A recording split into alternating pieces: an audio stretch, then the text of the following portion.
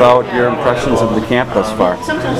It's just been really fun. It's the best game in the world, and this is the stuff you dream about when you're a little kid. So it's a pretty surreal experience. All the guys are just unbelievable. It's you make new friends, and like Sean was saying the other day, he said not everyone here is going to play for the Red Wings one day, but you want to make sure you make those connections, and because a couple of guys are going to be teammates in the future.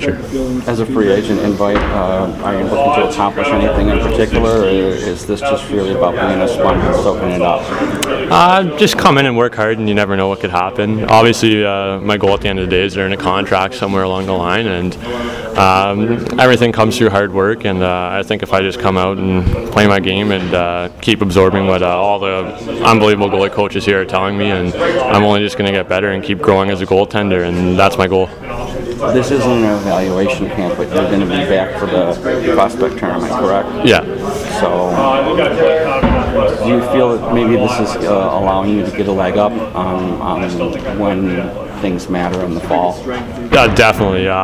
You can tell how Detroit's one of the best organizations in the National Hockey League with developing their players. It's you're kind of nervous coming in day one, and you're kind of worried about how the games are going to go. And they sat us down yesterday, and Mr. Holland just said, look, this is a learning experience. You guys still have to learn how to be pros, and I take my training pretty seriously, but I think yesterday during Mr. Holland's speech, it definitely kind of woke me up, and you just have to keep being in the gym every day, and definitely pay attention to the nutrition side of things, and it's really hard to be a pro. You guys are going to be doing a cooking class. You guys have done social media, I'm sure. Is that stuff useful for you going forward?